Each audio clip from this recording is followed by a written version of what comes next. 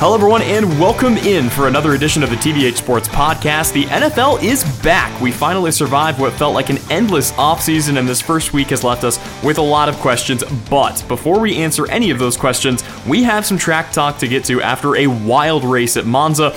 And you heard it, F1 coming on the show. You already know who it is. It is beloved Daniel Ricciardo hater Ethan Jordan joining us this week. Ethan, welcome into the show. How was your weekend? I like how you've never led with me as a Daniel Ricciardo hater before, and now all of a sudden that's the lead. Okay, I see how it is. To be fair, I have not been very high on Ricciardo. I think he has deserved everything he has gotten and more in terms of in the criticism. It's just funny to me that, again, you were on that bandwagon before I was, and I give you props. And this does not solve the Daniel Ricciardo situation that is currently at McLaren. We'll have a chance to talk about that in just a moment. But there was a bigger story that came out of this race. Max Verstappen and Lewis Hamilton taking each other out going into that first chicane. Max has been given a three-place grid penalty and a 2-point penalty on his license. Both of those will be accrued for the next race. Really quickly, Ethan, I do have a very brief trivia question for you. So Max Verstappen has now accrued 23 penalty points throughout the course of his career on his license. That ties him for first place all time for the most penalty points. Would you like to guess which former F1 legend holds that spot tied with Max Verstappen? Oh boy. Don't overthink this. Is it Roman? It's Roman.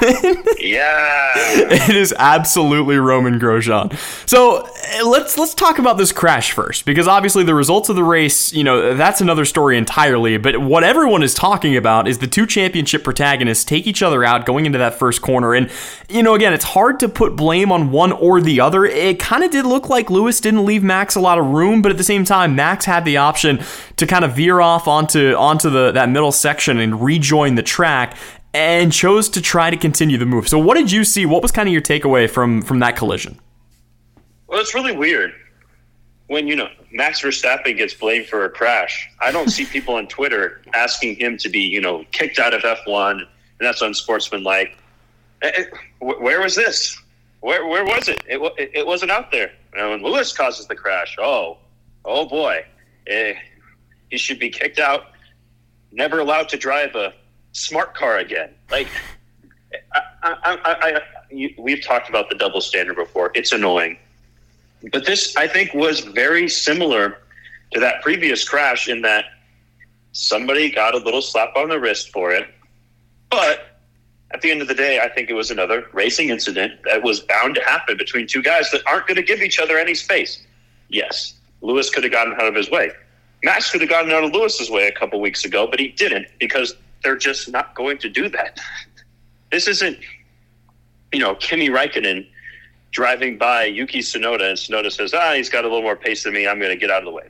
That's just not going to happen between these two, especially the way this year has gone between these two teams. It's just not going to happen. They're not going to give each other an inch, and I don't think this is the last time they're going to hit each other this year, frankly.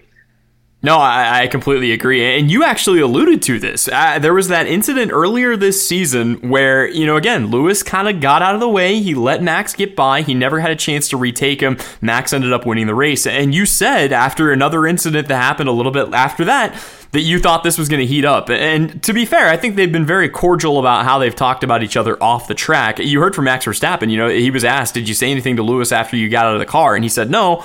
I just wanted to take a second to let my head cool a little bit.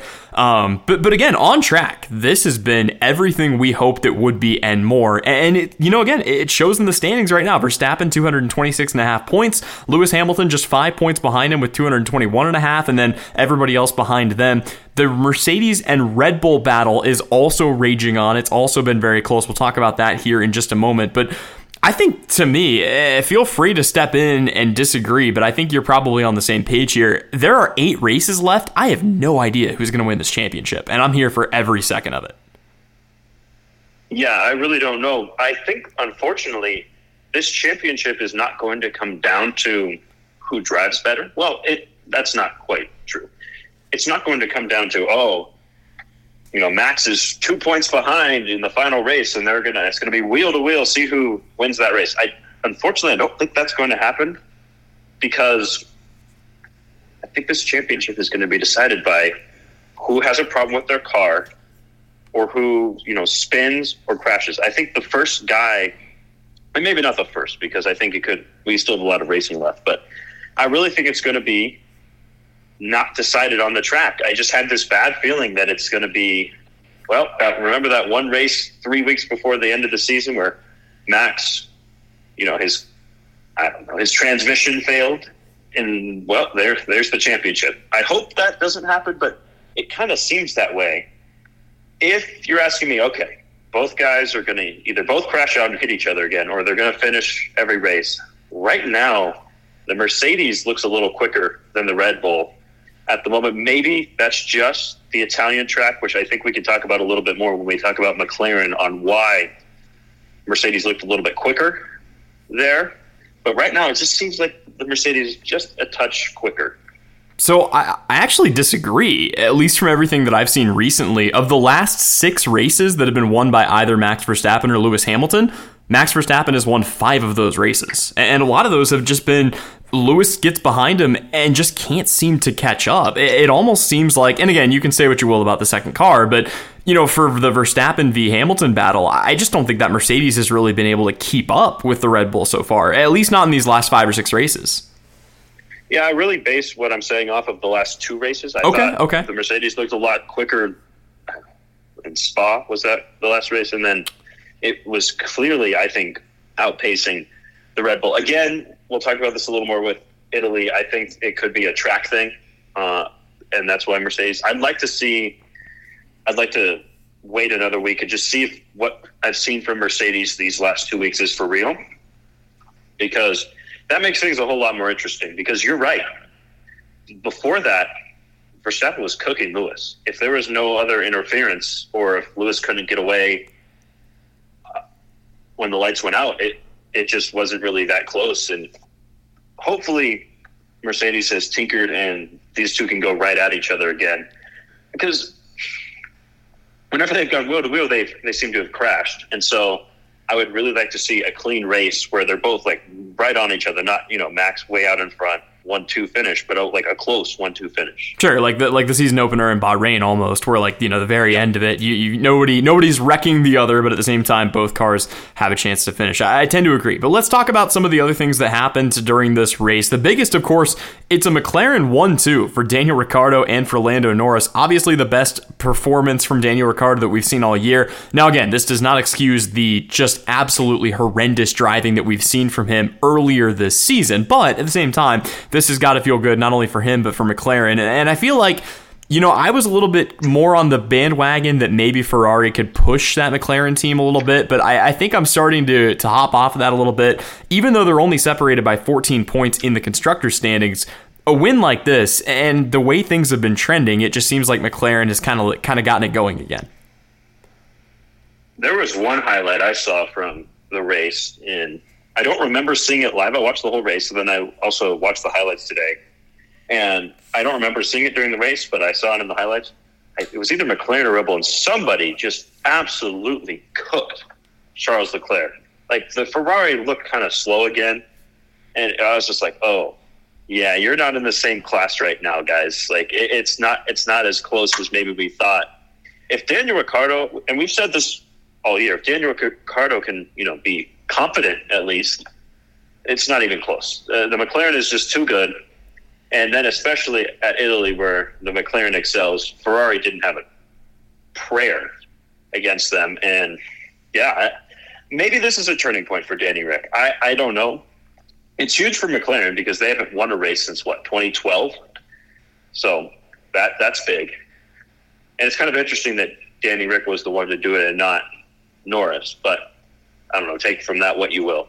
Oh, and it did make sense, team orders, you don't want them crashing into each other, so they go ahead and, Lando asked, to be fair, Lando, he wanted to see if they would let him pass Ricciardo, but, at the end of the day, Ricciardo did the hard work. He had one of the best starts that I think we've seen all season to get into that first position, and then he was able to hold it throughout the race, so it definitely seemed like he deserved it there, but yeah, again, a great day for them overall as a team. There are some other interesting moving parts, not necessarily in this race. If you have something else you want to talk about with this race, feel free to jump in here. But there are a lot of moving parts in the sport of F1 that we haven't had a chance to talk about. Of course, a lot of bouncing around, a lot of moving. I've gone from Cape Cod, Massachusetts, now here to Kent, Ohio. Williams has come out of the woodwork. They have now scored points in, I believe, each of their last 4 races. That is not something that I was anticipating having to say. They will be losing their best driver. George Russell goes to Mercedes. Valtteri Bottas has announced he will be going to Alfa Romeo. Kimi Räikkönen will be retiring, and Alex Albon will be going to Williams. There's a lot to unpack there, but really quickly, I just wanted to ask, as a whole, what do you think of Williams, and what do you think of George to Mercedes? Well, I think we knew that Williams was going to be better this year. They got rid of their terrible management. I have railed on Claire Williams a few times on this show. She is awful. And that whole thing was not working. So now they at least can stop moving backwards. And I think that they've started to slowly move forward this year. I think Williams is going to take a big leap next year even, along with Alfa Romeo. I think they might be the 2 big gainers next year. Not in terms of, they're not going to compete, don't get me wrong, but they're going to be, you're going to look and say, oh, wow, that's different. Just simply because the management is better, but the new rules, they are going to, I think, be your big movers uppers. Now that, you replace Räikkönen, who's old and washed, with Valtteri Bottas, who's much better. And then on Williams' side, they're already getting just a little bit better each race, and Russell can that dude can flat out drive. I am glad he's going to Mercedes this year, because I would have just been annoyed watching him in a Williams for another year. And this is nothing against Valtteri Bottas. In fact, I'm also glad he's leaving Mercedes for Valtteri's sake, because that was not, I think that had turned into a bad situation for him. But on the point of Russell, we get to see him in a real car 1 year sooner than I expected, to be honest with you. I thought it would be after 2022 that he'd go there. So I'm happy for him. I think this is a good move for everybody, including Alex Albon. Get him back in a car. That is good. He'll be fun at Williams, I think. Nicholas Latifi is still there because reasons. But, I was surprised by the Albon move. I know it kind of got leaked before it happened. But before it got leaked, I would never have expected that. It was like, oh, Alex Albon is going to Williams. Wow. Oh, okay. Why every time they ask him why he's bad, Nicholas Latifi looks like that kid who knows he messed up but just isn't. He looks like the kid who wet himself for the 5th time that week, and he knows that what he did was stupid, and he just can't explain it. It's so sad watching his press conferences, because again, he knows he's bad. I think even he is surprised that he's still in Formula One at this point. But there's no time to talk about Nicholas Latifi's ineptitude. There is one driver whose ineptitude I wanted to talk about very quickly, and it's not entirely his fault, but I think the hype was maybe a little too big coming into the season, and now I'm starting to ask myself, and I know other people are starting to ask this question too, before we get into the standings and kind of wrap things up here on the F1 note, Ethan, what in the hell is going on with Yuki Tsunoda? Because this looked like it was going to be the beginning of something great at the beginning of the year, and it just has not looked like that, at least not these last 7 or 8 races. Yeah, I haven't been real thrilled with AlphaTauri as a whole this year. I think they've regressed a little bit. They have a similarly designed car to Red Bull, and the Red Bull just does not do well in Italy. It's something to do with the downforce is much greater at Italy than it is in almost any other track. And so this favors cars like Mercedes and McLaren. The way that their tail fin is designed works better they don't have as much downforce from the tail fin, which you don't need in Italy because you're already getting this extra downforce. And that's the reason, I think, part of the reason McLaren won this race. I think Daniel Ricciardo would have had a go at the race, even if Lewis and Verstappen hadn't crashed. I'm not saying he would have won still, but he might have had a go, because I think the McLaren car is just perfectly suited for Italy. So all that is to say, I don't think AlphaTauri would have had much of a chance in this race anyway, but then they both DNF'd. And I think Yuki Tsunoda has gotten a little bit unlucky. I think he's been a little bit reckless. I don't think it's that he's a bad driver. I think it's that he is young and inexperienced, and his car has not served him to the best it could. I'm going to shelf Yuki Tsunoda for next year. I'm not out on him, but I'm not jumping for joy, but I think it's too early to say. I agree that I'm not out on him, but I think I think some of the detrimental things that have happened with his car in races have actually been his fault, because he has now crashed in 3 of the last 3 races in either qualifying or in the practice sessions. And so when your mechanics are having to work overtime to get your car ready, it's just not a good look. But like you said, completely inexperienced. He is a very young driver at the beginning of his career. He has plenty of time to figure it out, and I kind of agree. Put a pin in it for now, reevaluate, kind of come back and see where things are at with Yuki Tsunoda a year from now. Well, if we wanted parity, we certainly have gotten that so far this season. 12 different drivers have found the podium. Max and Checo at Red Bull, Lewis and Valtteri at Mercedes, Daniel Ricciardo and Lando Norris have each seen it at McLaren, Leclerc and Sainz, the pairing at Ferrari, and then, of course, Gasly, Vettel, Ocon, and George Russell, who did not even need to race to finish on the podium. The most George Russell thing ever. There will be more podiums in that man's future next year when he is driving the Mercedes. Driver standings look like this. Mentioned Verstappen at 226, Hamilton at 221, Bottas at 141, Norris at 132, Perez at 118. Really quickly, I did want to come back to this because I had to admit I was wrong about. I thought Ferrari was going to be closer, and again, only 15 points off. But I want to ask you about one of the takes you had preseason, and then I want to go back and take a look at our preseason picks and kind of how far off both of us were there. But look, man, P10 Fernando Alonso, he has been better than his teammate in Esteban Ocon. He has finished ahead of Vettel, at least so far. He's been better than I thought. And I think he's definitely been better than you thought. I mean, what do you make of Fernando Alonso's kind of F1 resurgence this year? I think I said it on either the last one we did or the one before that. He has shut me up. I said, hats off to Fernando Alonso. I was wrong. You look good, man. He's been classy out on the track. I have appreciated it. And I think I said it there. The Alpine has been way better than I expected. I expected that car to be garbage, and it's been a little bit better than that. So, you know what? Hats off to Alpine. Hats off to Fernando Alonso. He's looked really good. I was wrong. I was wrong about Fernando. I still think it's a little stupid from Alpine to bring him in at some level because, you're not actually competing. Bring in a young driver. I don't know. Maybe, you lose Daniel Ricciardo, you're like, oh, we got to make a splashy move. I kind of get it. Hats off to Fernando Alonso. It's been fun having another former champion on the grid actually doing things unlike Kimi Räikkönen. So, cheers to Fernando Alonso. My B. Sure, fair enough. Well, let's talk about where both of us were wrong. We made some way too early preseason predictions right after last year's F1 season ended. So some of this is kind of irrelevant, but I did write it down. I did want to come back and revisit it. We're 8 races out from the final. And to be fair, when it comes to the constructors, we actually kind of did okay. Both of us had Mercedes 1 and Red Bull 2. I had McLaren 3. You had Aston Martin 3, RIP. And then I had Aston Martin 4, RIP, Ferrari 5. You actually said that Renault/Alpine was going to be the 5th best team on the grid. Unfortunately, you did not have Ferrari in your top 5. So that's kind of where we messed things up a little bit there. But the driver's standings is where it gets a lot more intriguing. I don't know if you remember any of this or not, but just for fun, both of us said there was going to be Hamilton 1, Verstappen 2, Bottas 3. So far, so good, with the exception that Verstappen is leading the championship by just a bit. You had Danny Rick. We both had Danny Rick at 4. That did not pan out.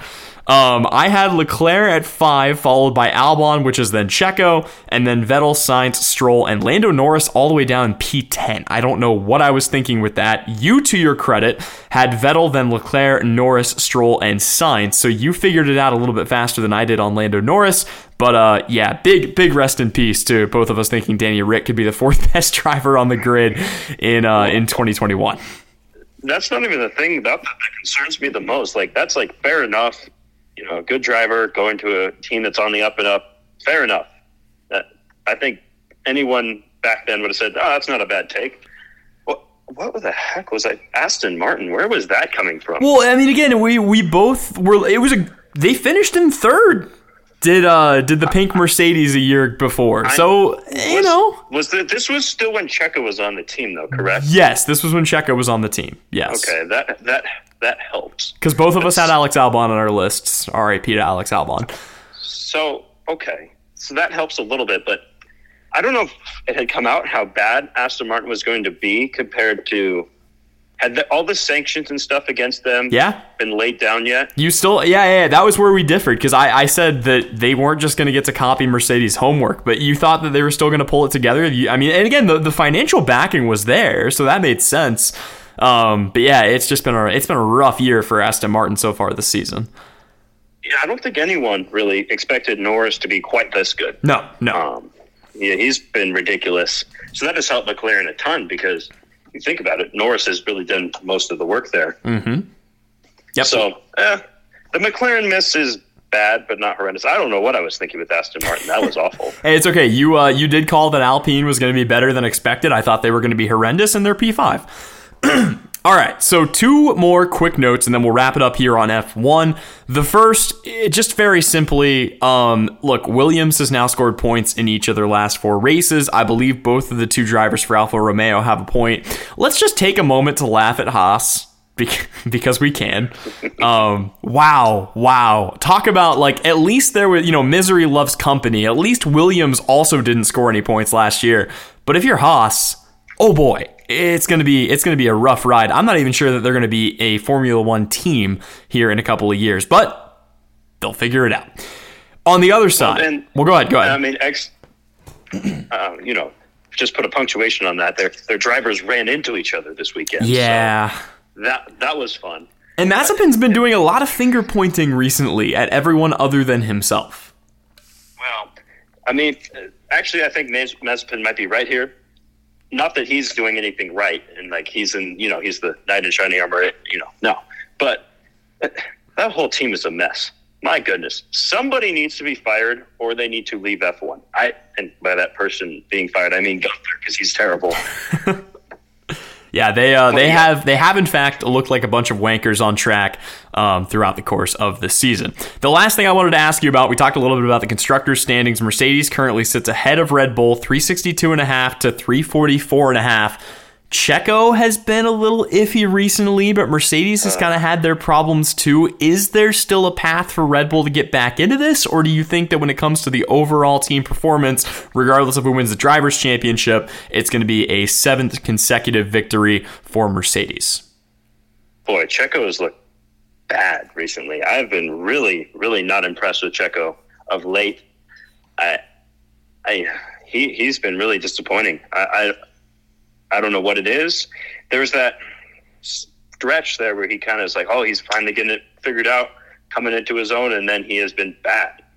And I just don't. And when I say bad, I don't mean bad, but bad for someone who's trying to help a team compete for the world championship. Bad, for sure. And Bottas has been better. I think he's just happy that he's out of there, and he's going to just try and show out at the end of his Mercedes career, and for that reason, I think Mercedes wins the constructors again. I just, unless Bottas gets really unlucky again, but it seems like his luck has changed a little bit. I still think Lewis wins over Verstappen, and therefore I think Mercedes narrowly beats him out. All right. I wasn't even asking for predictions, but I kind of like it. I'll go ahead and make mine. I actually think that it's going to be Verstappen winning the Drivers' Championship. I feel like Red Bull knows this is their chance, and I think that we've seen Lewis sometimes just getting frustrated, and I think that Red Bull really does have more pace with the peak driver than the Mercedes. But I think as far as the constructors go, it is a wrap. I just looked at it really quickly. You want to give me a guess as to the podium count between Bottas and Perez? A lot to a little. Yeah, it's 8-2. That is not ideal, and I didn't realize it was that bad until it's so easy to forget that Valtteri Bottas is on the podium. Most of these are third place finishes, and he's always there, but he's so quiet about it that you forget he's been on the podium 8 times this season. But yeah, Perez just has not been able to figure it out. And even if he does figure it out down the straightaway, they're trying to make up 20 points. That's going to be a challenge in and of itself. So that is my thought. You and I have opposite takes here on the Drivers' Championship, but I think both of us are confident in Mercedes. Ethan, really quickly before we move on to some gridiron talk, any final thoughts, comments, anything you want to say here about the final 8 races of the F1 season? Valtteri Bottas will win one more race as a Mercedes driver. That's my take. I don't know which race it's going to be. It's going to happen. I like it. And I guess really quickly, we going to Texas on October 22nd? Bet. I mean, I'll check the calendar. Well, I may actually consider it. I've never thought about it before, but hey, you know what? You might as well. All right, we will step away for just a moment, and when we come back, we will be breaking down an exciting Week 1 in the NFL. It's coming up right after this here on the TBH Sports Podcast. And welcome back to the TBH Sports Podcast. Football is upon us. It's a chance to talk about the first week of the NFL season, all 32 teams in action, and it was an interesting one. There were some teams that really did kind of show us some different looks that we need to get into. We need to ask ourselves that question we ask every single season of, are we overreacting? Is it time to overreact? Is it time to push the panic button on Week 1 on some of these teams? But before we get into the games that matter, or at the very least the games with the teams that matter, I want to very briefly at least address the other games that happened. Some of the games that either didn't give us any new information or that just involve teams that don't really matter. So let's go ahead and just roll through these really quickly first, and then we'll get into the games that we actually want to kind of take a more of an in-depth look at. And let's start with Eagles-Falcons. The Eagles take a 32-6 win over Atlanta. Jalen Hurts looked pretty good. 27 for 35, 270 yards, 3 touchdowns, no interceptions. The Eagles may be better than expected, but Ethan, I still don't think this matters for anything down the stretch, and boy, the Falcons look bad. Yeah, that's really the big takeaway here is the Falcons are awful. I actually kind of like the Falcons, not as a playoff team, but it's like, oh, the Falcons will be better. No, they look terrible. And the Eagles, you hit it. You said it. Their defense looks a little frisky. Jalen Hurts looks good. I don't know. Maybe they have a little run at the division. I don't know. Let's overreact.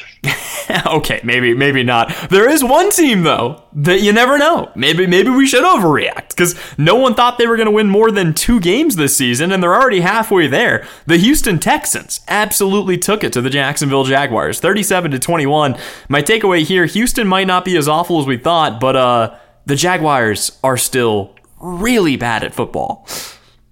You think the Jags should have taken an offensive lineman instead of a running back? Maybe.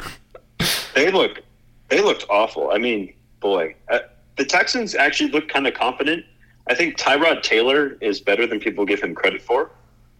But yeah, the Texans are still going to be bad. But the Jaguars, come on, man!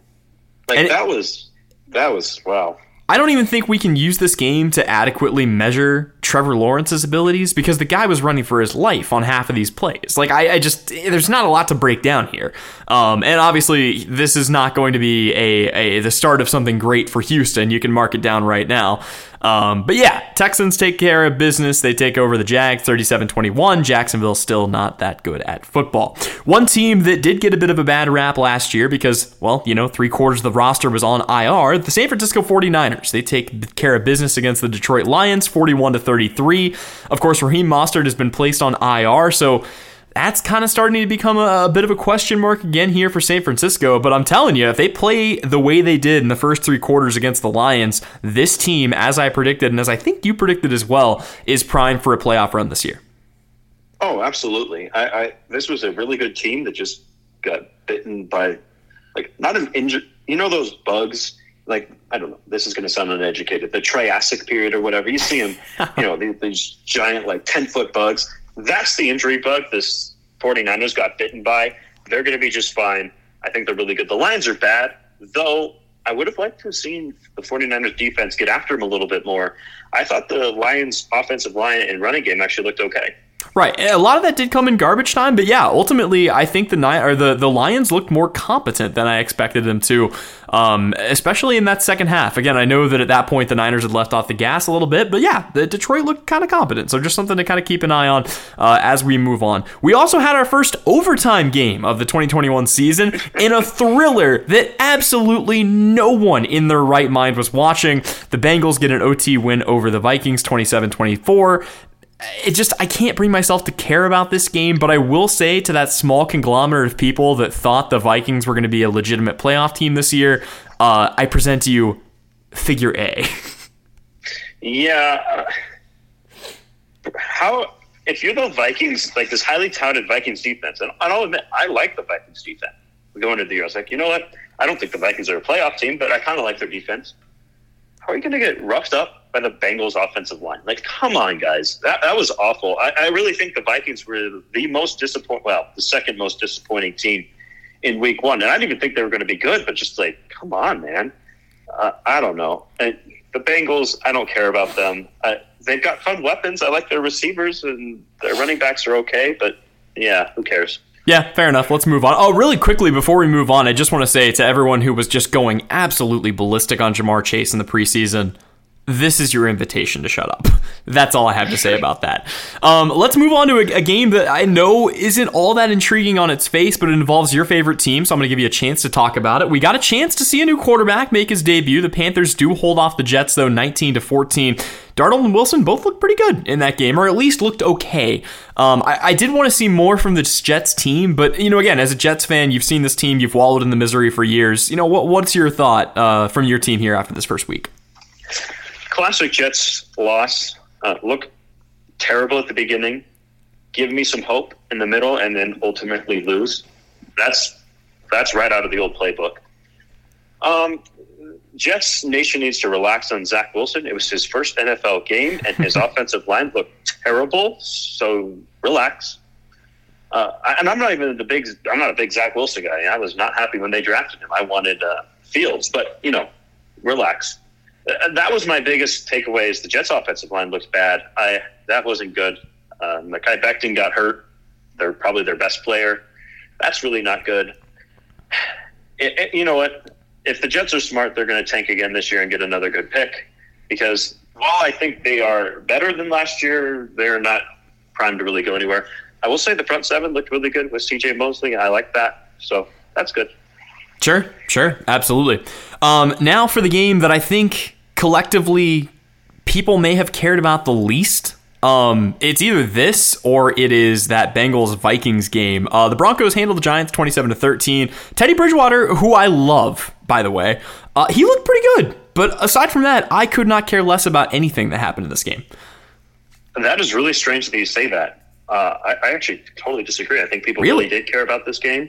Maybe it's because I'm in Colorado, but Denver, the Giants are two very popular teams. The Giants did their 9/11 thing before the game.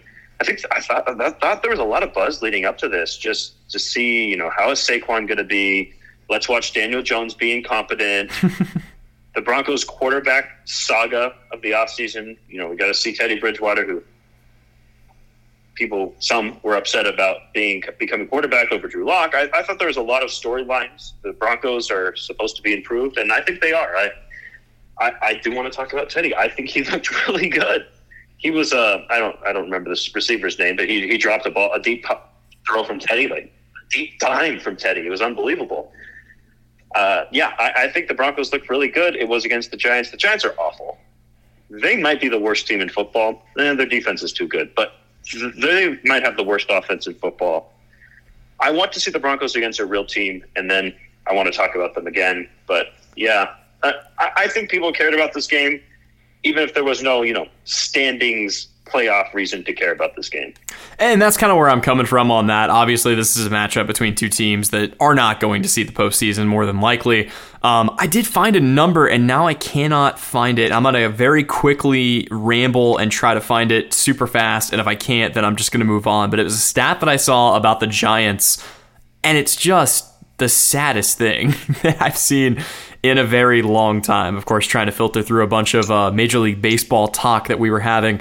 in that same group chat. Point being, it's been the Giants have the longest active streak since 2017. I believe they are the only team in the NFL to at no point in any season hold a winning record. That is absolutely staggering.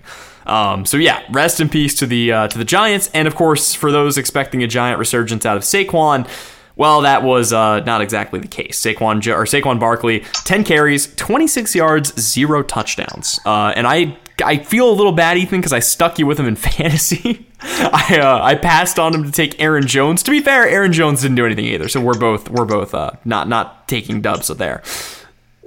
There was go ahead. It's fine. The Saquon thing's fine. He wasn't supposed to get a lot of carries. I figured, Saquon, he'll get into the end zone once. They'll let him, they'll get close and say, what, get Saquon in there, get his wet zone legs under him. I don't know. So I started him instead of Melvin Gordon, who had like 19 points. So, and that is the reason I lost my fantasy matchup to our friend Julia. So rest in peace. Oof. Never a good time.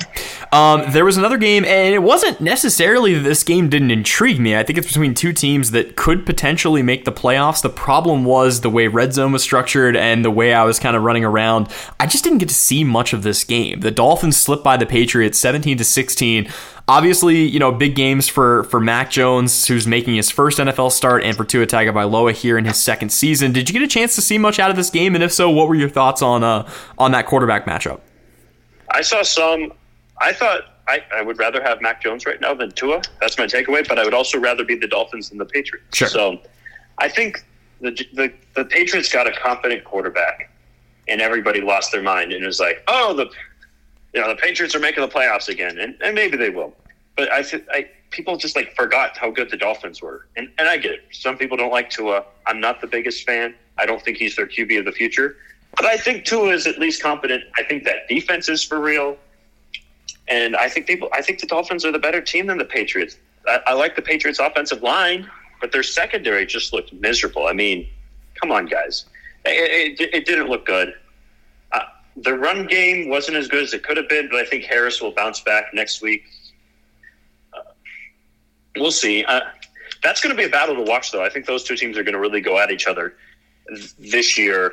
But I think people have kind of forgotten about the Dolphins a little bit too much. No, I completely agree. I picked them as a playoff team in the AFC. And, you say Damian Harris needs to bounce back. He rushed for 100 yards this week. So, some good things happening out of that camp. And again, it's one of those, I want a chance to actually really kind of watch these teams a little bit more. Didn't get a chance to see a ton out of them, but I agree. This is going to be an interesting, battle between these two, possibly for that last playoff spot in the AFC as we head down the stretch.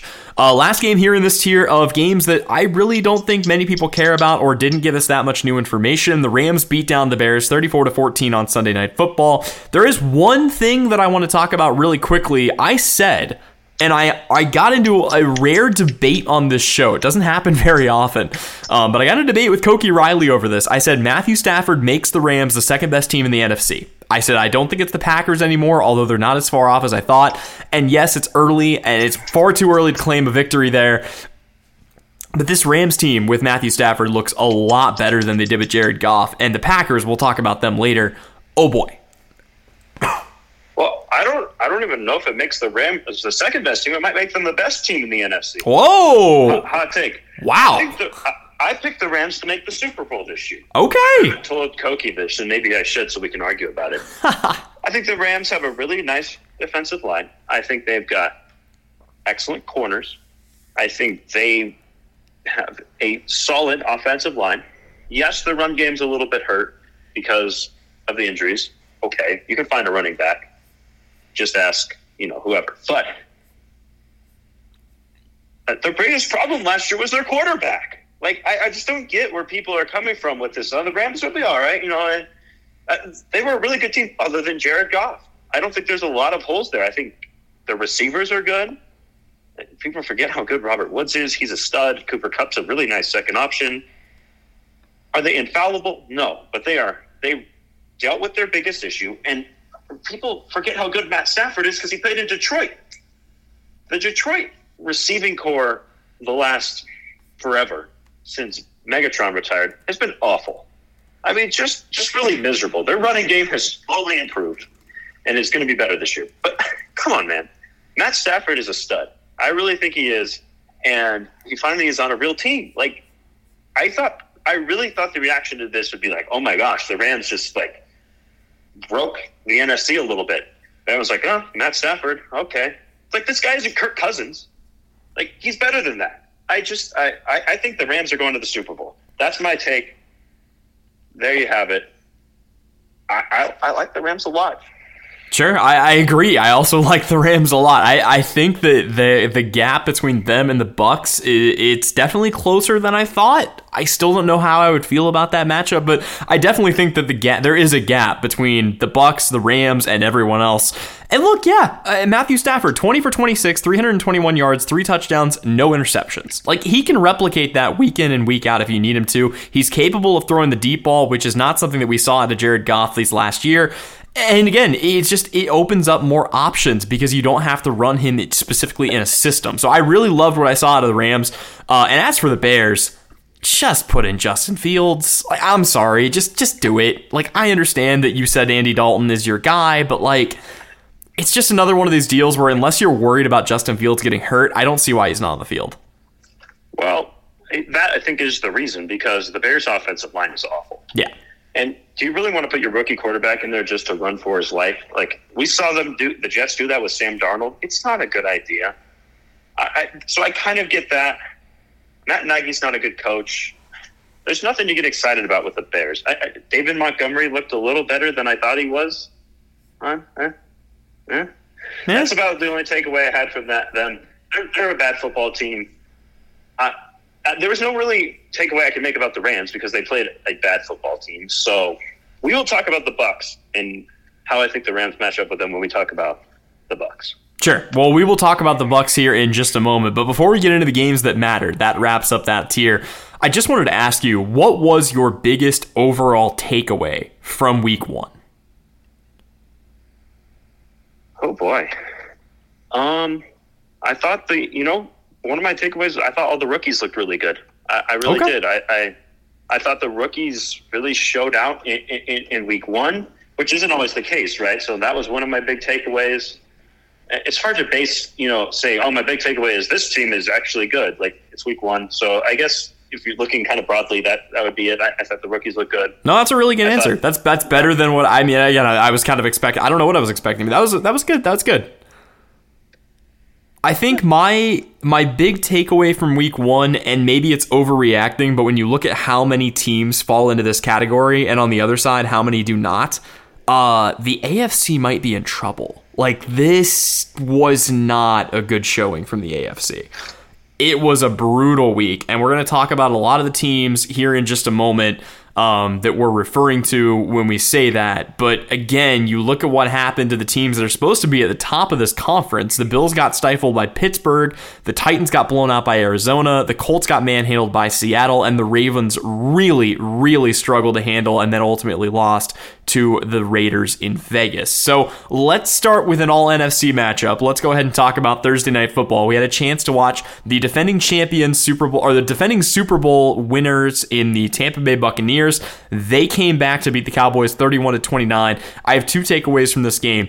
Anyone that was worried about Dak Prescott can breathe a bit of a sigh of relief. He looked fine. And I think that this is a Cowboys team that's going to be really good. I feel like my pick for them to win their division is solidified a little bit more than maybe it was coming into the season. But on the other side of the coin, the Bucs are still really good. And oh yeah, by the way, if you were for a 7th consecutive season waiting for Tom Brady to fall off a cliff, I'm just convinced the man's going to play till he's 55. Like, at what point does Tom Brady start to not look like Tom Brady? Yeah, no, Brady, I stopped, as a Jets fan, I stopped betting against Brady a long time ago. He tore my team a new one about every season. It's like, oh, well, now he's 40. Well, he did it again. So I've stopped doing that. I don't even bother with that stuff anymore. Yeah, I agree with you on Dak. He looked really good. The Cowboys' defense still is terrible, though. I hate their defense. It is awful. And if their offensive line is a shade worse than they were before, then they're in a little bit of trouble. I think I'm not thrilled with Zeke at the moment, but again, maybe that's because of how good he was. Now that he's not as good but still really good, we look down on him a little bit. But that defense scares me away from the Cowboys. Maybe they make the playoffs because they're in the NFC least, which, by the way, is not the worst division in football anymore. No, it is not. Not by a long shot. We'll get into that in a moment. But I think they're going to be in trouble in the playoffs. Anyway, let's talk about the Bucs, because the Bucs won the Super Bowl, which is great. But and it's this whole thing that happens every year. The team that wins the Super Bowl, they're the best team again the next year. Easy. I like a lot of the Bucs pieces. My biggest problem with them last year was their secondary, specifically their cornerbacks. They did nothing to impress me to make me think that this problem was fixed on Thursday night. Their secondary looked porous against Dak Prescott. I didn't like that. I think, yes, maybe the Bucs can win the NFC, maybe, but if they run into a good quarterback like Dak or Mahomes with an actual offensive line, they're going to get torn to shreds, and they kind of did against the Cowboys. I wasn't real thrilled with the Bucs. Everybody's reacting like, hey, whoa, the Bucs won again. They're going to the Super Bowl. They beat the Cowboys, who are good. But I didn't think the Bucs necessarily looked great doing it. I don't dislike the Bucs. I still think, in my opinion, they're the second best team in the NFC. But I think we just need to hold our horses a little bit on, putting them in ink in the Super Bowl again. I don't think that's happening. I definitely agree that it's not in ink that they're going back to the Super Bowl. I think the difference between this year's Bucs team and plenty of those other teams that win a Super Bowl and then people just expect that that's going to make them good again next year, they brought back everybody. And that was in the headlines quite a bit, but the reason is that is very rare. Like, they didn't lose any important pieces really from that Super Bowl winning team. And yeah, the secondary has had issues in the past, but when your pass rush is as good as what theirs is, and when your linebackers who are capable of dropping back in coverage and playing zone when they need to are as good as they are, I just don't know that it matters that much. Like, you can have one position that you're a little bit weaker at, and I agree. I mean, when it came down to it, the Cowboys were able to move the ball at will. I don't know, what that's going to look like, but again, before I would feel comfortable saying that the Bucs are no longer the best team in the NFC, I think I'm just going to need to see them stack up against one of these other top teams in the conference. And I'm going to need to see the same thing from the Rams. Obviously, they beat a pretty bad team this week. So yeah, I think I still need to see a little bit more out of them, but I do agree with you. I think it is basically those two and then everybody else in the NFC. But I still think the Bucs are the top dog in that conference. Two things, and maybe this is a nitpick, but with them bringing everything back, their defense is looking just a shade old. They're not ancient, but they're looking just a little old. I don't know how that will affect them. Maybe it doesn't. Really, that's a nitpick on their defense. And again, I'm not saying the Bucs they're bad. They're not going to do anything. They're still, in my opinion, the second best, and a close, very, very close second best team in the NFC. I feel like the hype has been quite a bit. And maybe a little too much where it's like, we'll forget about that. They're in. And I just disagree with that. I think they're going to have to still play their way in and defeat these top teams. But again, if the Bucs make the Super Bowl, I'm not going to be like, oh, wow, that's shocking. But easy just a little bit on, anointing them the next great dynasty. Not saying you're doing that. I've just seen that.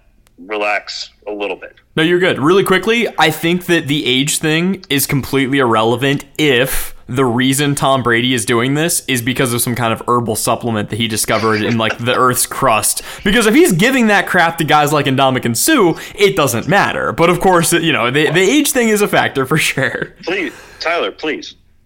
You're looking into this way too much. It has nothing. Middle of the earth supplement. Clearly, it's because he's made it so the entire team doesn't eat tomatoes. Oh, of course. No, I'm sorry. How could I forget that? Yes. Tomatoes are the culprit of all losing football seasons. You want to talk about the other contender in the NFC, the Packers? Yeah, you know what? I wasn't going to talk about him for a little bit, but let's go ahead and get right to it. Well, we're talking about Tyler. We're talking about the contending teams, shouldn't we? Oh boy, contending team. Look, and speaking also of NFC teams that were basically just running it back this year without really shifting too many pieces around. The Packers were supposed to be up there in the who can dethrone Tom Brady tier. They played my favorite team in the New Orleans Saints this week in a neutral stadium that 100% had more Packer fans than Saints fans. And look, I don't swear that often on the show. And I'm trying really hard to keep it together right now and not overreact, but holy shit. No Drew Brees, no Michael Thomas, no Traquan Smith, no Emmanuel Sanders, no Max Unger, Sheldon Rankins, Jared Cook, Alex Anzalone, Trey Hendrickson, Janoris Jenkins, Malcolm Brown, Josh Hill, or Jared Cook. This Saints team was a big fat question mark heading into the season. No one really knew what the offense was going to look like under Jameis. No one knew if he was going to take too many risks. No one knew what this defense was going to look like.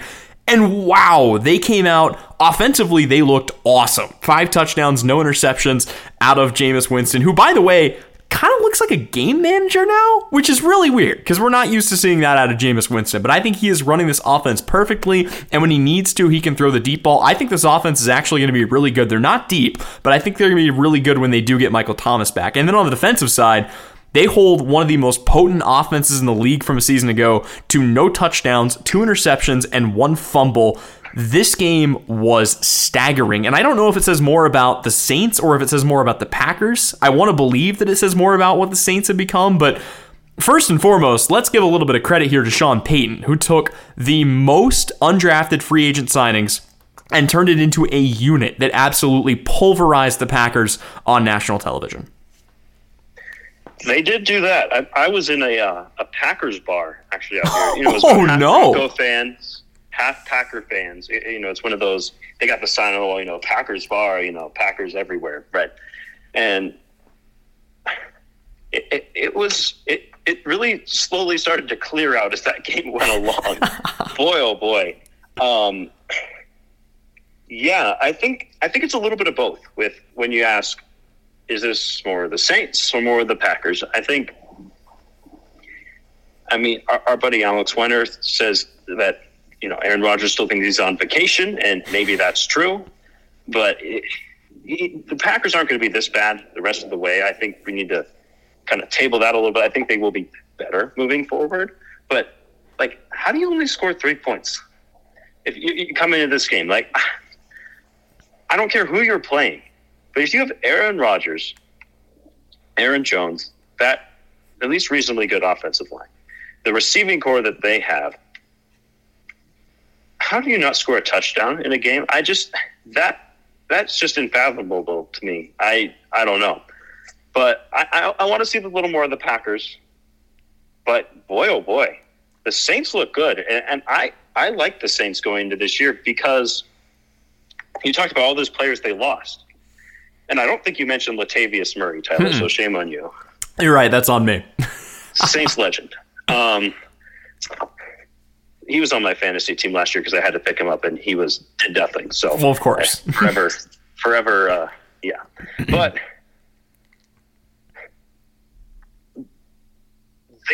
one of those players they lost was Drew Brees, and Drew Brees looked really bad last year. He was a liability for them. The playbook was cut in half because he couldn't throw more than 10 yards down the field.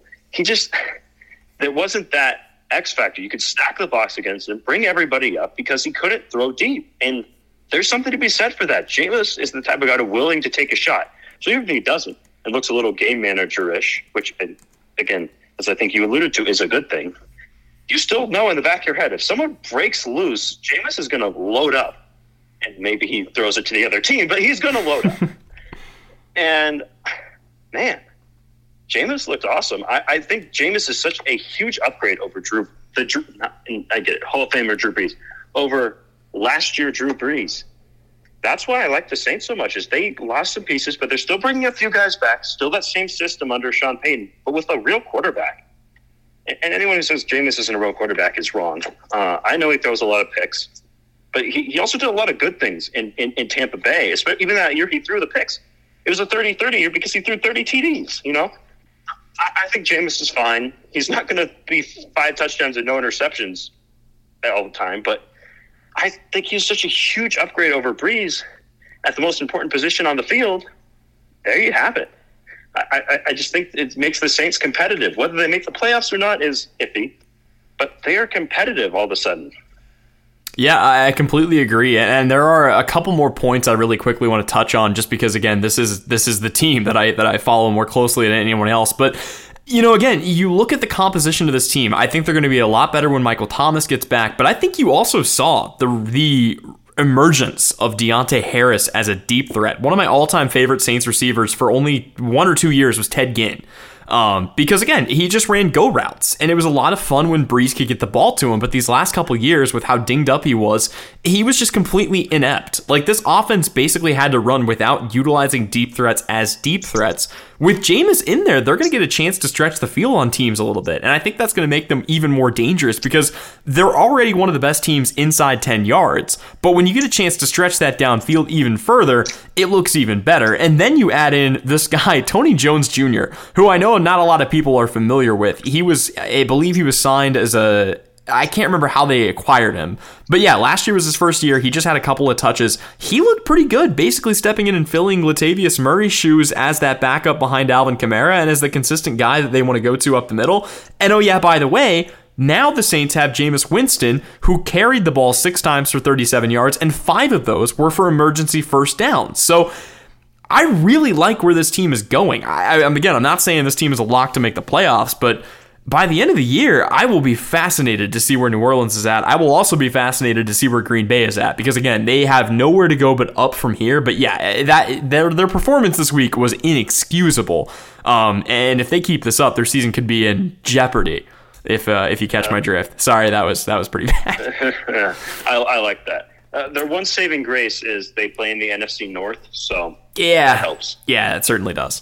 All right, we've got a lot of other games here to talk about, and not a ton, but a decent amount. There was one game that obviously it's important, a lot happened, but again, it's the other game that just because the way things were structured, I didn't get to see a whole lot out of this game. The Seahawks take care of the Colts 28-16. Huge day for Tyler Lockett, huge day for Russell Wilson. It seems like the Seahawks are kind of back to doing what they do. I guess my question, if you had a chance to see more of this game than I did, are you concerned for the Colts at this point? Yes. Okay. And here's why. I didn't actually. This is actually the game I probably saw the least of too, but oddly enough. But I have an interest in the Colts because I did pick them to make the playoffs. That was my hot take, them over the Ravens. Mm-hmm. And the reason I picked the Colts to make the playoffs was not because of Carson Wentz, though partly. Actually, that's not entirely true. I think Carson Wentz is going to bounce back this year. I think people just threw him under the bus and were like, "Oh, this guy's terrible." It's like MVP candidate. Come on, he's better than he was in Philadelphia at the end. Let me put it that way. But the reason I picked this team is their defense. I really like their defense. I love their offensive line. Those two things together. I think they can weather the storm a little bit at the beginning of the year and kind of be second half darlings. Was my prediction. Man, their defense looked pretty suspect against the Seahawks, and maybe that's just Russell Wilson and all his weapons. Getting it done. Russ is great, but man, that's my biggest takeaway from that game is the Colts defense had me terrified for that pick. Honestly, they looked bad. And really in all fronts, they weren't getting as much pressure as I would expect against that Seahawks offensive line. The secondary wasn't looking great. Maybe that's because there was no pressure. But, yeah, the Colts defense, that's really the scariest thing that I saw from any, contender was oh, no. That's concerning. That's it's week 1. But, at least flip up the glass lid on the panic button when I saw how bad their defense looked. Yeah, 3 sacks, no turnovers forced, and they allow Russell Wilson to pretty much carve them up as he sees fit. I do want to see a little bit more out of this Indianapolis team before I freak out. But I will say, I think a lot of their success last season, they were playing in a pretty bad division. They did get a pretty easy schedule. Now, granted, they still play in that very bad division. They're still going to have an opportunity to get some big wins. But I think we're going to learn a lot about this team when they start playing teams like the Titans going forward. I don't really know what to make of Indy right now, but I agree with you. I think when it comes to that panic button, the glass lid has at least been removed. We're taking a look at it, and we'll kind of see where they are here in a couple weeks. One other team that, let's be honest, has basically been mashing the panic button nonstop for the last 2 years. They did something that I don't think a lot of people expected. Ladies and gentlemen, the Chargers won a one-score game. It was decided by less than 2 touchdowns, and they won 20-16 over a competent Washington football team. Really quickly, before we even get into the performance of Herbert or of anybody else individually in this game, your thoughts on how Brandon Staley handled things, because I think that may be the biggest missing piece that this Chargers team has been missing these last couple of years. The Chargers are my pick to be the team that not surprises everyone, but is, just really good. If they didn't play in the same division as the Chiefs, and we didn't have to work, Patrick Mahomes and them didn't exist, I might be taking the Chargers to the Super Bowl. I love the Chargers, and I think they have gotten almost that Virginia rap from when Virginia lost to a 16 seed, and then the next year everyone said, they're not going to do anything. And granted, the Chargers kind of situation has lasted a little bit longer with, they can't win one-score games, doink, missing field goals. That's all a little bit luck stuff, right? At some level, right? And missing the field goals. And I don't like to, make my picks based on luck. I look at the Chargers, and at some point luck turns. And I think the luck is turning for the Chargers. And it certainly helps when you have a coach who makes competent decisions. It makes you a lot more lucky when you do that. I love the Chargers this year. They are my team to say they're going for it. Again, I wouldn't pick them in the AFC over the Chiefs, but look out for the Chargers. They're going to be really, really good. Sure, and I can't remember which side of this argument you were on, but one of the only other things that I kind of got into it with Koki a little bit with on the show, he seemed to think that Washington was actually going to win the division, not just make the playoffs. He thought they were going to win it all out in the NFC East. When it comes to Washington, Fitzpatrick's going to be on IR for a little bit. It's going to be right back to Taylor Heineke. And they looked good in this game to a degree, but I don't know. I think I was a little iffy on Washington. I had them picked to just miss the playoffs, and I think even more so now that they don't have Ryan Fitzpatrick. I just don't really know what the future looks like this season for Washington. I actually agree with Koki. I had them winning the division. And not because I think they're incredible. I don't think the Cowboys are that good. I don't like their defense, but Washington has a very good defense. They have star power on that defense. They have great weapons. I really think I love their running backs with Gibson. I think their offensive line is very good. I like McLaurin out there, and the receiving core isn't deep, but it's competent and pretty good. And the only piece missing, you said it, is the quarterback. And Fitzpatrick getting hurt really, really does hurt things a little bit, because we all know that Ryan Fitzpatrick can come in, manage a game, and at least be competent. He's kind of in a Tom Brady situation. I'm not saying he's Tom Brady, but we're kind of waiting for him to fall off the hill and just be like miserable one year and like, this guy, he can't be in the league anymore. And it just has not happened. And so if Heineke can at least keep them going for 6 weeks, Ryan Fitzpatrick seems to go through 6 week stretches where he's really good. So, now he's missing 6 weeks. Well, maybe then he can come in and be really good the last 6 weeks of the season and help propel them into the top of the division. I just choose the team with the better defense and better offensive. Well, I don't know if their offensive line is better necessarily. I guess it is. But I like the defense better, and as a unit, that's why I picked them over the Cowboys. And losing to the Chargers is not a bad thing. I couldn't believe that the Chargers weren't favored in this game. Thank you, DraftKings, for making me money because of that. But yeah, I love the Chargers, and so I'm not writing off Washington at all, because I'm not saying anybody is, but really I'm not worried about Washington too much, though Heineke. So preseason picks aside, I mean, knowing what you know now and knowing what you know about some of these other teams like the Saints in the NFC, let me just ask, does Washington make the playoffs this year in your opinion? I still think they win the division, so yes. Okay. Very bold, but I kind of like it. All right, another team, and again, we're kind of switching gears and going back to the AFC, but another team that is, again, the biggest winners of week 1 were the Kansas City Chiefs, because the rest of the AFC fell apart, and we're going to talk about some of those teams right now. The team that's supposed to be the biggest challenger to Patrick Mahomes and company is the Buffalo Bills, and they looked terrible against the Pittsburgh Steelers. 23-16, Pittsburgh gets a win. That is a Pittsburgh team that I was fully expecting to fall off a cliff this year. I guess my big question here is, does this game tell us more about Buffalo, or does it tell us more about Pittsburgh? Kind of the same question we posed with that Packers-Saints game. I've thought about that kind of in that context, and it's tough to say. I think it let us know that, this hype around the Pittsburgh defense is real. They're really good. But I think it tells us a little bit more about the Bills. Their defense, which is really what they've hung their hat on. I know Josh Allen's been terrific and all of that, but the defense is really where they hung their hat. And the Steelers' offensive line isn't very good. And yes, they did get after it with them, but this is one of the worst offensive lines in football. You shouldn't be losing to this team if you have an elite defense. Really quickly, just to be completely fair to the Bills, they only allowed Pittsburgh to score 1 touchdown on their offense. They did. I know, but there's just plays here and there where it's like, we need to get after it here. And I just think I could have seen more. Now, you alluded to it. The offense for the Bills, and the only reason I bring up the defense first, even though they perform better than the offense, is because that was, that's their thing, the defense. The offense, their running game looked abysmal. My goodness. Come on, guys. And this is a really good Pittsburgh defense. I think they proved that.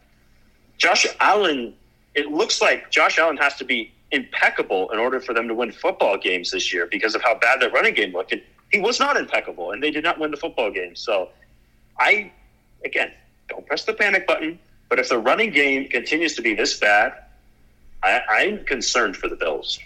Yeah, I think at this point, at least, I am much more concerned about Washington and certainly more concerned about the Colts than I am about the Bills. But this is not how you want to start your season if your goal is to take the next step and make it to the Super Bowl. So, yeah, we'll kind of have to keep an eye on things there. And again, I think to their defense's credit, there were a couple of really bad plays, but you held Ben Roethlisberger under 200 yards and 1 touchdown. They only allowed 75 yards on the ground throughout the entire game for a Steelers team that was touting Najee Harris, but you just need to see a lot more out of the Bills. And again, if this team is supposedly the best chance the AFC has to take out the Chiefs, I think the Chiefs are feeling wonderful about themselves. We'll talk about the Chiefs in a moment, but really quickly, just because I know this is going to be a fun one, let's go ahead and talk about another team that has claimed to be that team that can maybe step up and take down the Chiefs. There are actually 2 options that completely imploded this week. Let's talk about the worst one.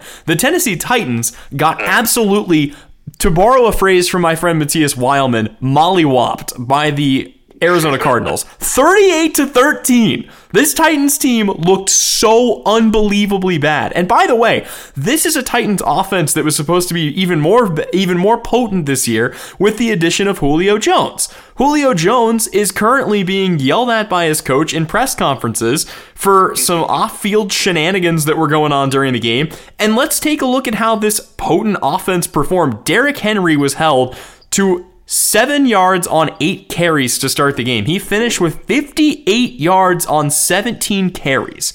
Ryan Tannehill second in rushing with 17 yards. Tannehill had 1 touchdown to 1 interception. Chester Rogers led the team in receiving. 4 catches, 62 yards. It wasn't A.J. Brown. It wasn't Julio, who, by the way, brought in 3 receptions for 29 yards in his debut. And then on the defensive side, they got absolutely wrecked by Kyler Murray and company. And it's really difficult because I got trapped into doing this last year, and there is every fiber of my soul wants to do it, and I think I'm just going to say screw it and do it. I'm back on the Cardinals hype train, baby. Kyler looks awesome. This offense looks awesome. Cliff Kingsbury is still incompetent, but if they can figure some things out in the running game, I think this team is still going to be really good. And hell, the NFC West might get 4 playoff teams. I don't know. Yeah, if the Cardinals played in the anywhere else, the NFC East, say, oh, yeah, whoa, put them in the playoffs. But, okay. I think this was more well, we are in a weird situation, Tyler, because the two people that we talk about the NFL the most with, other than each other, are our friends Alex and Kobe, one of whom covers the Cardinals and is incredibly high on them, and then one who, for whatever reason, thinks they are, like, incompetent still, which, okay. So we're in this, like, weird juxtaposition where you can't quite make it out based on them, and they confuse me a lot when it comes to that. I looked at the Cardinals before this year and I said, this defense is competent. Kyler Murray's a stud. He was playing hurt at the end of last year. The receiving core is nuts. Their running backs are good. Their offensive line might actually be okay. I like the Cardinals. And it came down to that.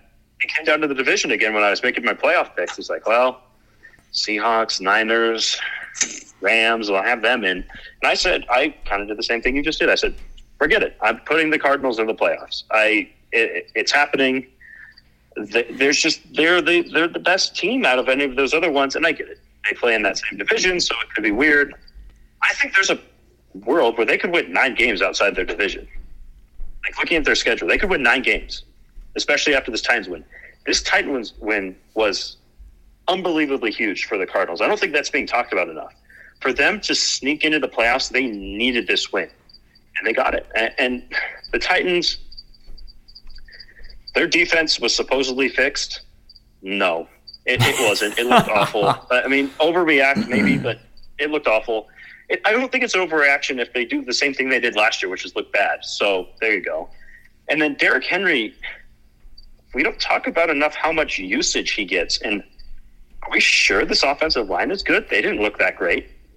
And is Henry a step slower because of how much usage he's been getting? I don't know. That would be an overreaction to say that, but I think it's something to keep an eye on. If there's any team that I'm like bailing on after the first week, it's the Titans. No, I completely go ahead. I came very close to picking the Colts over them in the division, and I was like, no, I've seen the Titans. They won it last year. They've got, I like Tannehill. They fixed their defense, and I put them in over the Colts. And I'm regretting that decision, even though the Colts didn't look terrific, because everything I feared about the Titans seems to be true. So, yeah, I'm asleep on the Titans. I can finally close my book on them. Maybe now they'll all of a sudden be really good again. But I can finally just say, forget it. I'm through with the Titans. But I really like the Cardinals. I'm with you. Yeah, I think, again, I was looking at it. I had the Cardinals just missing the postseason in my projections. I had them as the first team out because of the division. But I agree. I think I'm kind of out on the Titans right now. And look, again, you said it would be an overreaction to say that maybe Derrick Henry is done. I'm not saying he's done, but what do we know about running backs? They are historically great until they suddenly aren't. Todd Gurley was the best running back in the league. 2 years later, he barely found his way onto an NFL roster. And this has happened with so many different guys throughout the course of NFL history. And like you said, his usage is insane. And when the offensive line isn't clicking, I mean, look, they had a 1st and goal from the 5-yard line. They did not punch it in with Derrick Henry.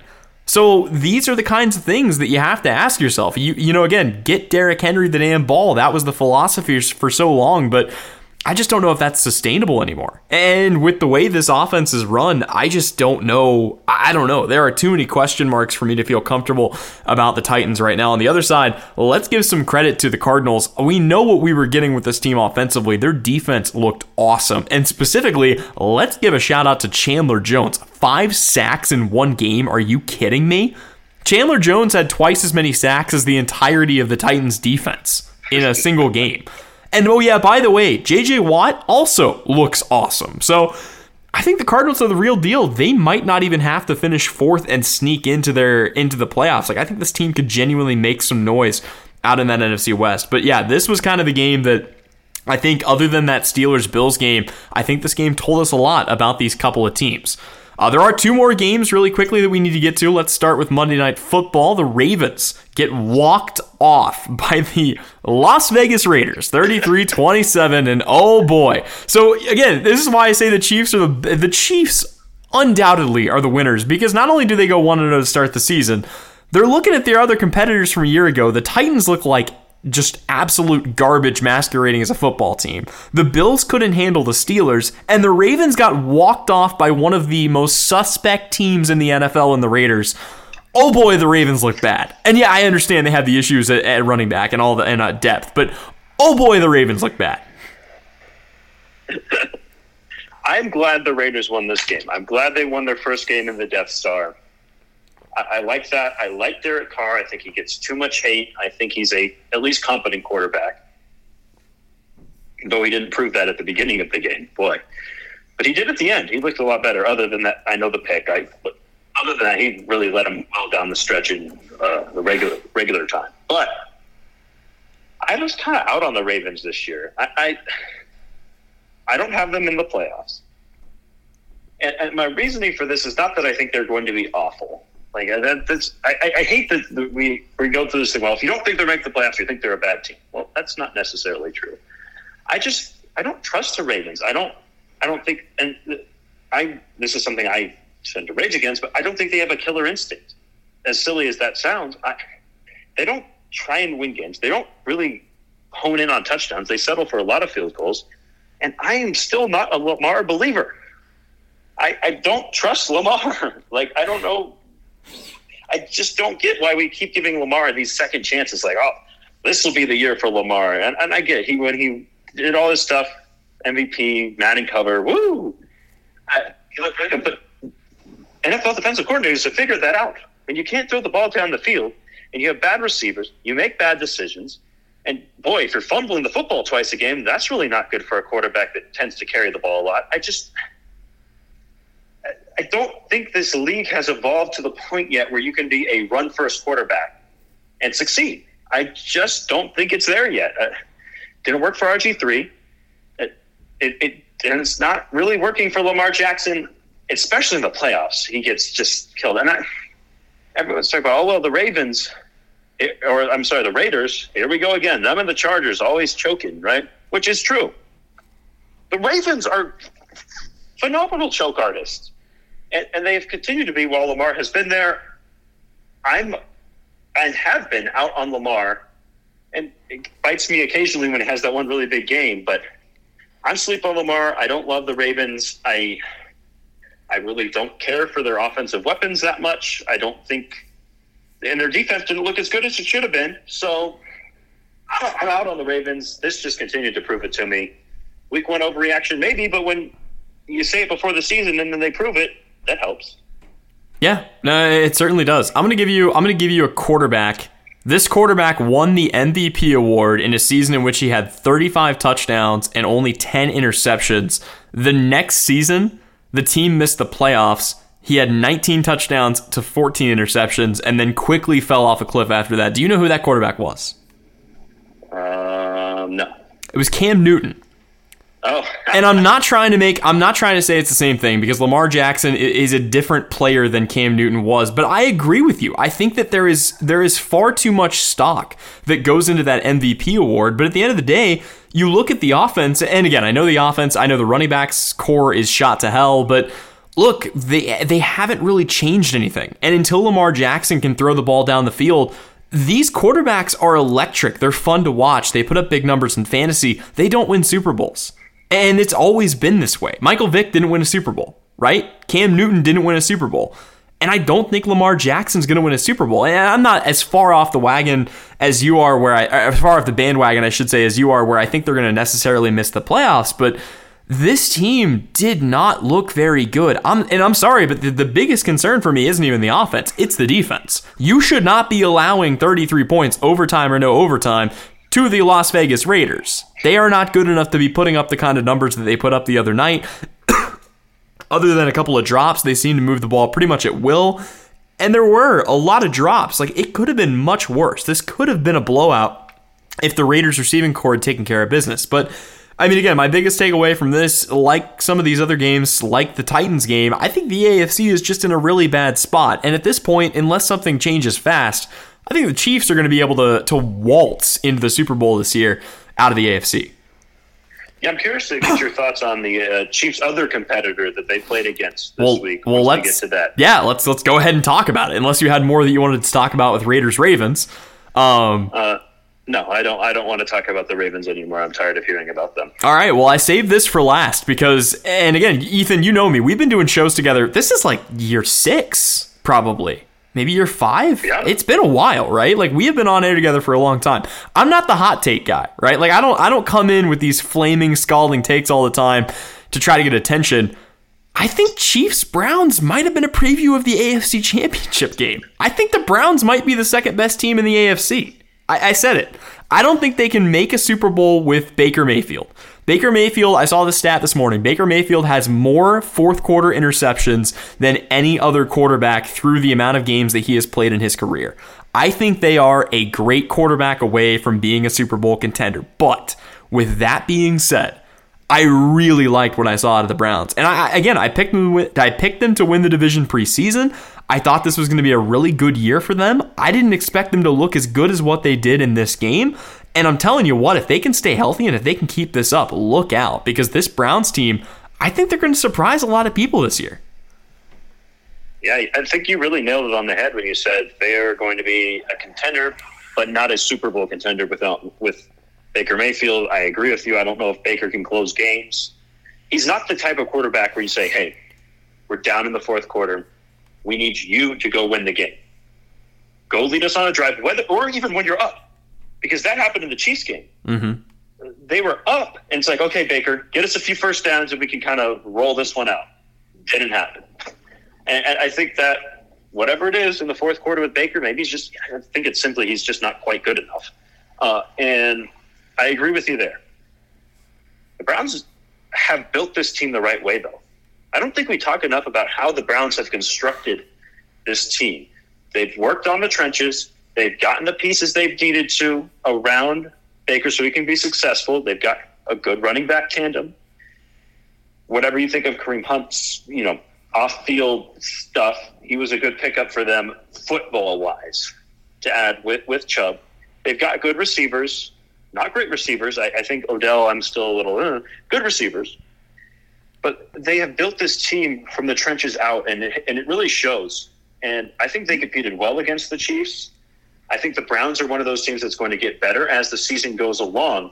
But I am so glad you said that the Browns look good in this game because most of the takes I'm saying is, well, there go the Chiefs. And yes, to some extent, I agree. I think the Chiefs were an offensive lineman or two away from winning the Super Bowl again last year. And I think they've got those back, and they're going to go to the Super Bowl again. But I'm so glad you saw that. I think the Browns looked really good. They were up against a really good Chiefs team, and they looked competitive. Well, and let's also not forget that if Tyreek Hill doesn't peel off of a deep route where Mahomes literally said, screw it, Tyreek got to be out there somewhere, like, the Browns could have won this football game. Again, that was such a bizarre play where he came back on a broken route and Mahomes just kind of yeeted him the football, and it ends up working out for the Chiefs. I still think the Chiefs have the most prolific offense in football, but I'm telling you, the Browns looked really good, and I don't think the Chiefs looked like the best team in the NFL this week. I really don't.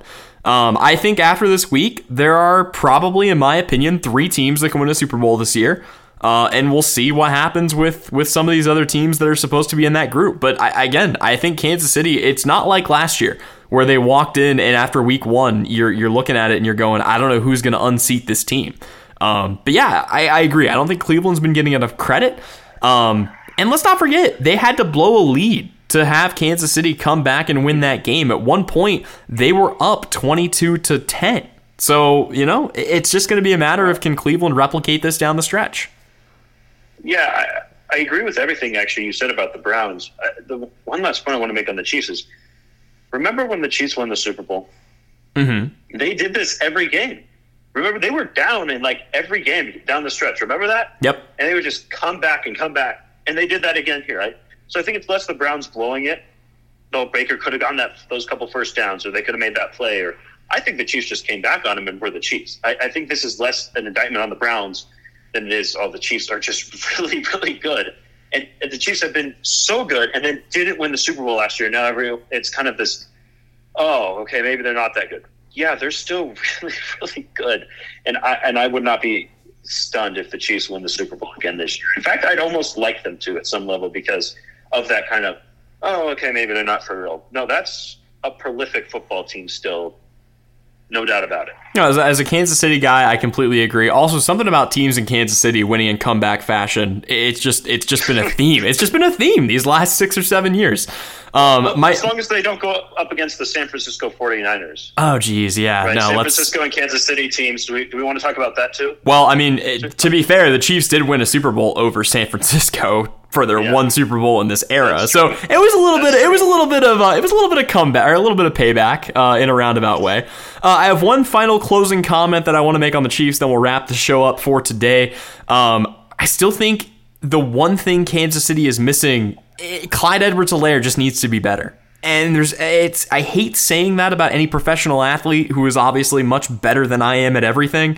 But man, you just get the feeling if this team had a dynamic running back, that's really the only thing that they're missing right now. You can point to a couple of little things on the defense here and there that maybe they could tighten up, but man, you hate to ask yourself that question. But if this team had a prolific running back, I think it's game, set, and match for the rest of the league. I mean, I feel like you can say that with a lot of teams, though, if they just had this one piece, right? I think that is the piece on offense that the Chiefs are lacking in the most because the rest of the offense is so good. I think it's easy to look at the one piece that isn't, ridiculous and say, and yes, he can be better. That's not what I'm saying. But it's just he's playing around these giants, and it's like regular run-of-the-mill running back. It's tough. But yeah, if they had Derrick Henry from last year, of course they're ridiculous. Good luck. Like they're going to score 100 points a game, but it's tough. I want to see more out of him this year because remember he was banged up, so I would like to see a little bit more out of him this year. But that's an interesting point. Sure. All right. Fair enough. Well, that is just kind of a brief wrap. I say brief. It was about an hour. That was an in-depth wrap here on Week 1 in the NFL. Really, really happy to have football back. Ethan, really glad to have you back on the show as well. And I look forward to talking with you more throughout the season. Sounds good. Always a pleasure. All right. Well, that'll just about do it for us. I want to say thank you once more for tuning in, and we will catch you next week or later this week, depending on time, for another edition of the TBH Sports Podcast.